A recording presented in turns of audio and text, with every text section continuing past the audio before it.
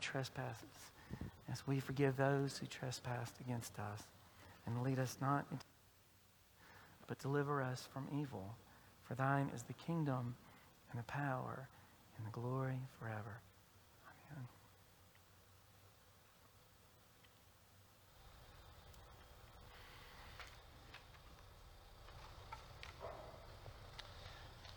I'll be reading from John 18:33 to 37. Then Pilate entered the headquarters again, summoned Jesus, and asked him, "Are you the king of the Jews?" Jesus answered him, "Do you ask this on your own, or did others tell you about me?" Pilate replied, "I am not a Jew, am I? Your own nation and the chief priests have handed you over to me. What have you done?" Jesus answered, "My kingdom is not from this world. If my kingdom were from this world, my followers would be fighting to keep me from being handed over to the Jews. But as it is, my kingdom is not from here." Pilate asked him, "So you are a king?" Jesus answered, "You say that I am a king. For this I was born, and for this I came into the world, to testify to the truth. Everyone who belongs to the truth listens to my voice." The word of God for the people of God. Thanks be to God. Thanks, Richard.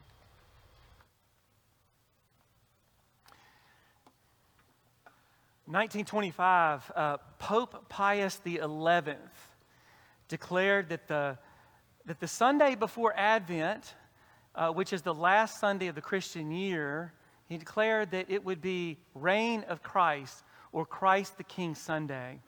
And he did that in 1925, and Protestants, mainliners, and other people followed suit all over the world. Now think about what was going on in 1925, right? The end of World War I, the war to end all wars, right? World War I. There was all kinds of things brewing like a kettle pot. In 1920, the German Workers' Party, which would become the Nazi Party, was just sparking in 2021 and 22, kind of disappeared, and then it came back up with a vengeance a few years later. And people were nervous. People were nervous because people were trading in, Christians all over the world were trading in the kingdom of God with their own little kingdoms, right? And they were beginning to make enemies of each other. Now, these are Christians doing this, right? I'll never forget, in 2008, Tripp and I got to go see what I think is very hallowed ground, Omaha Beach. And if you've ever been there, or in Lacombe, France, or in Cannes, France, it'll just kind of take your breath away to see all the tombstones there. Most of them with crosses, some with the Star of David, some with the crescent moon. There, right there off Omaha Beach. I remember a professor at Southern. He said, "Now you need to go to the British one as well." There were some British cemeteries there, and my son Tripp and I, he was 10 years old at the time, and we were there in this cemetery. Now for those of you who've been, you know this, that I mean, there's not one blade of grass out of place on, right there at the United States Memorial in the cemetery there. But then you go to the British one, and there's flowers. There's all these, they sort of let their families decorate the headstones. And there were crosses there as well. And then we looked over there and we saw some Maltese crosses. And Tripp and I both were like blown away that in the same cemetery there were German soldiers and there were British soldiers. We went to the one in Lacombe, which was a German cemetery. France was not in the mood to give Germany a whole lot of land to bury their dead, but they did, and it was a mass grave, and nothing but 5 Gothic dark crosses interspersed all over, hundreds of thousands. Yeah, there were maybe tens of thousands, but many, many soldiers in a much smaller land there. And Tripp and I had all kinds of questions about, what happened and trying to understand that. But the thing that got me that I was, is like, wow, those people were trying to kill those people, and those people were trying to kill those people, and yet they all claimed the cross, right? There's this story around Christmas in World War II where there was a little bit of a break, and they had a ceasefire for just a few days, and where one German yelled and the other to the other bunker over there says, "Gott ist mit uns," and which is God is with us. And an American soldier said, "Yeah, well, we got mittens too," right? So like everybody's claiming their version. And of course, man, let's talk about the greatest generation. I'm not trying to belittle anything, but what I'm saying is you even see it now, right? How easily we divide up the body of Christ into other allegiances. And how when we do that, it doesn't take very much for us to begin to kill each other. Jesus says, I got a bigger kingdom than that. So that is Christ the King. Last Sunday of the year. It's a great time to start over, to recharge your batteries, because Advent's around the corner, and we've got a lot of great stuff planned for Advent and for December. But now we take pause, and the lectionary takes us in the Praetorium. The Roman governor, Pilate's got a lot of power. He's given a lot of power there. Pilate has got Jesus on trial right there. Jesus is all alone.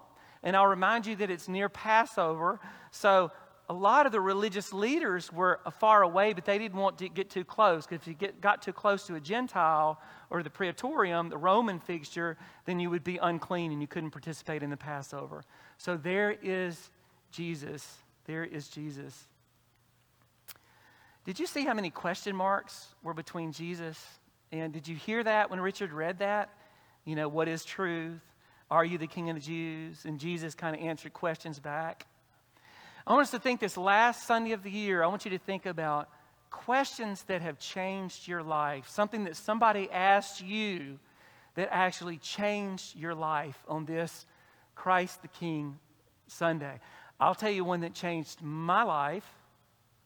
October 6th, Durham, North Carolina. I had a ring in my pocket and had to get up the gumption to ask. Is that me? Maybe I shouldn't tell. Maybe I shouldn't tell that.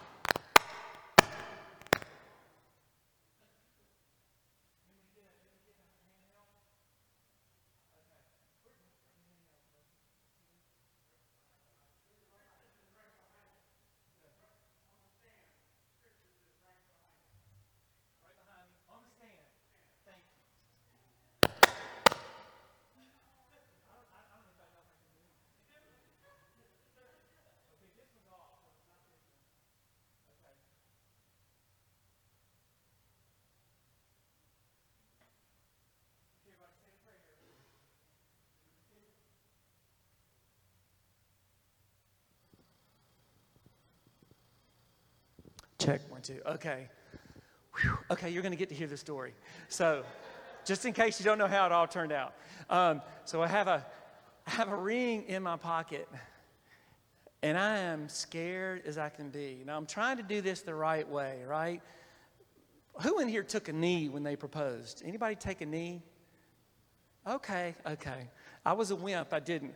We go to Durham to a restaurant called the Magnolia.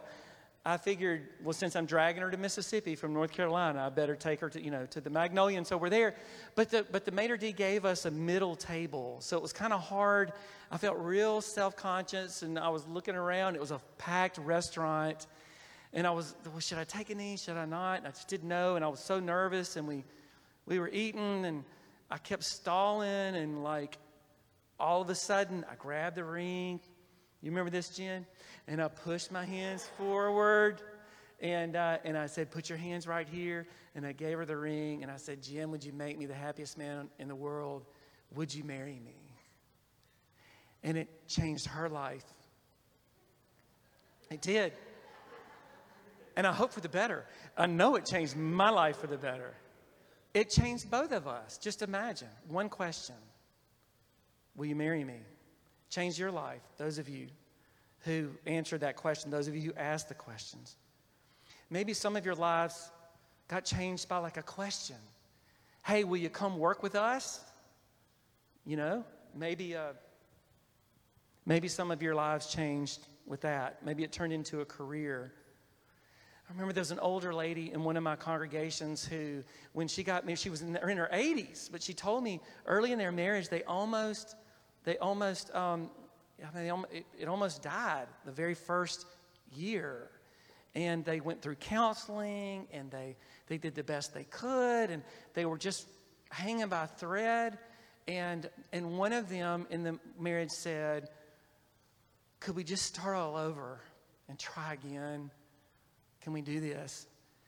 And the reason that was so amazing to me was because I knew her children and her grandchildren. How many lives did that question change?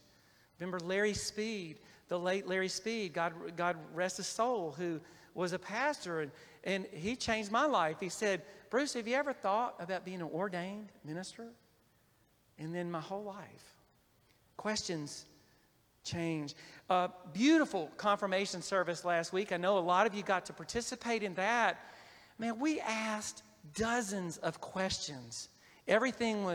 We were asking these confirmands questions that we hope and pray stick to them for the rest of their lives as we baptize them and dared them to imagine a life every day lived with Jesus. Lots of questions here. Jesus is on trial. He stands before Pilate, the Roman governor, in the praetorium. And in a big trial like this, with somebody convicted of something very serious, the governor asks the questions, and the person accused is the one who answers the questions, right? But we discover something real interesting if you heard it read carefully. Pilate is not the only one asking questions. Jesus begins to ask Pilate questions. Pilate says, "Are you the king of the Jews?" And Pilate's thinking, I don't know, earthly stuff. What do you own? Who do you control? Where are your forces? What kind of earthly power do you have? And Jesus didn't have any troops or tanks. He didn't have any geopolitical territory. But Jesus' kingdom is wherever people put his truth into action. So Jesus then switches the table and he puts Pilate on trial, and he asks this question. Did you hear, are you the king of the Jews? Then Jesus says, well, did you hear about this on your own, or did somebody else tell you about it? And that is the question that could have changed Pilate's life if he was paying attention. Do you say that? Or are you just telling me what other people are telling you? Remember Jesus' questions to the disciples a few days before? Who do people say that I am? Well, some say you're John the Baptist, Jesus. Some say you're a prophet, Jeremiah, Isaiah. No. Who do you say that I am? Who do you say that I am? What if people in our churches, what if you, what if I, what if we took Jesus' question a little more seriously today as we head off into December, into the new year? What would happen if we took his question seriously? Are other people telling you about it? Or did you come up with this on your own? If Pilate would have listened closely, he might have seen something different.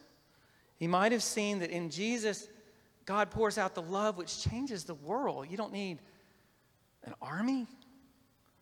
It's not about what's going on outside of you. It's about what's happening inside of you. It's Jesus never worried about a throne, never rode a tank. He just asked us, do you believe it for yourself? Do you believe it? Jesus' question contains a fundamental truth, and this is what I believe. This is the only point I'm making, so just remember this one. Our lives won't change if we only pay attention to what other people are saying about Jesus. Your life won't change. I love to hear love stories. I love to hear, when I do a wedding, I love to hear how the couple met each other, but that's not my story, that's their story. No, tell me about the time Jesus got on one knee and asked you to follow him. Tell me about that. That's what I want to know, not somebody else's story. Your story. Who do you say that I am? Wes said something so good. I saw it on Facebook and I loved it. It was my favorite part of his sermon last week over in the sanctuary. He told those confirmands, he said, in Christ you never walk alone, but no one can walk for you. This is your story. Are you ready to let Jesus' question change your life? That's my question for you today on this last Sunday of the year, of the Christian year. That's the question. Who's going to reign in that space, in your soul, in your heart? Who is your king? What is your kingdom? Because if Jesus is not there, what needs to be dethroned in your life in order for new life to begin? Because there's only room for one kingdom, right? Can't obey different masters, right? We need one. And that's my dare as we go up to Thanksgiving. Are you ready to let Christ change your life?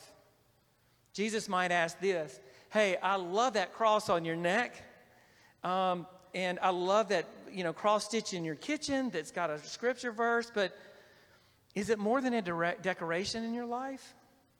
How might the cross be your call to living?